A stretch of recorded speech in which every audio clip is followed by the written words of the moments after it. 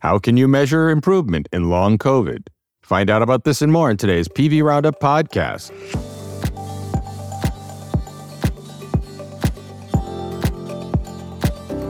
I'm your host, Senior Vice President and Medical Director, Dr. Tim Wright, coming to you once again from the Pioneer Valley in Western Massachusetts. Here are today's stories. Experts have created a core outcome set for long COVID that could serve as a clear and consistent way to measure the impact of this complicated disease. These core outcome measurement instruments are published in the Lancet Respiratory Medicine. After analyzing 594 individuals from 58 countries, consensus was reached for the inclusion of the Modified Medical Research Council Dyspnea Scale for respiratory outcomes, time until death for survival, and the Recovery Scale for COVID-19 for recovery.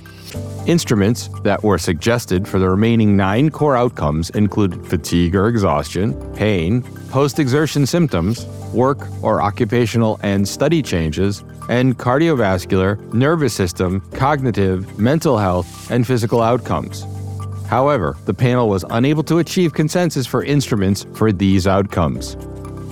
Next, we learned that a study published in the American Journal of Infection Control has shown that patients with community-acquired pneumonia may benefit from first-line doxycycline for the prevention of C. difficile infections. The retrospective analysis of 156,107 hospitalized patients showed a 17% decreased risk of C. difficile with doxycycline compared with erythromycin when used with ceftriaxone for the treatment of pneumonia. In patients who had a prior history of C. difficile, doxycycline decreased the incidence of C. diff by 45%. And finally, your patients with HIV and cancer have a similar risk of immune-related adverse events as patients with cancer who do not have HIV. A retrospective analysis of electronic health records presented at the 38th annual meeting of the Society of Immunotherapy of Cancer showed that the incidence of immuno-related adverse events was less than 6% among 844 patients with HIV who had started treatment with cemiplimab, nivolumab, pembrolizumab, atezolizumab, avelumab, durvalumab, and ipilimumab. The most common immune-related adverse events included thyroid dysfunction at 5.9%, skin toxicity at 4.25%, immune colitis at 3.04%, and pneumonitis at 1.2%. And that's today's Medical Roundup. Thank you for joining us for this episode of PV Roundup Podcast. For more stories like these, visit us at pvroundup.com to subscribe to our weekly newsletters.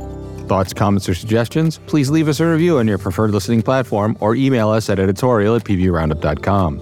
Subscribe to our podcast on Spotify, Pandora, Apple Podcasts, TuneIn, or Google. You can also download our Amazon Alexa Flash Briefing Medical News Roundup and just ask, "What's my Flash Briefing?"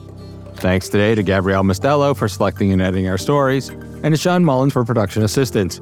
Join me next time for an episode where we cover the latest stories in the world of medicine.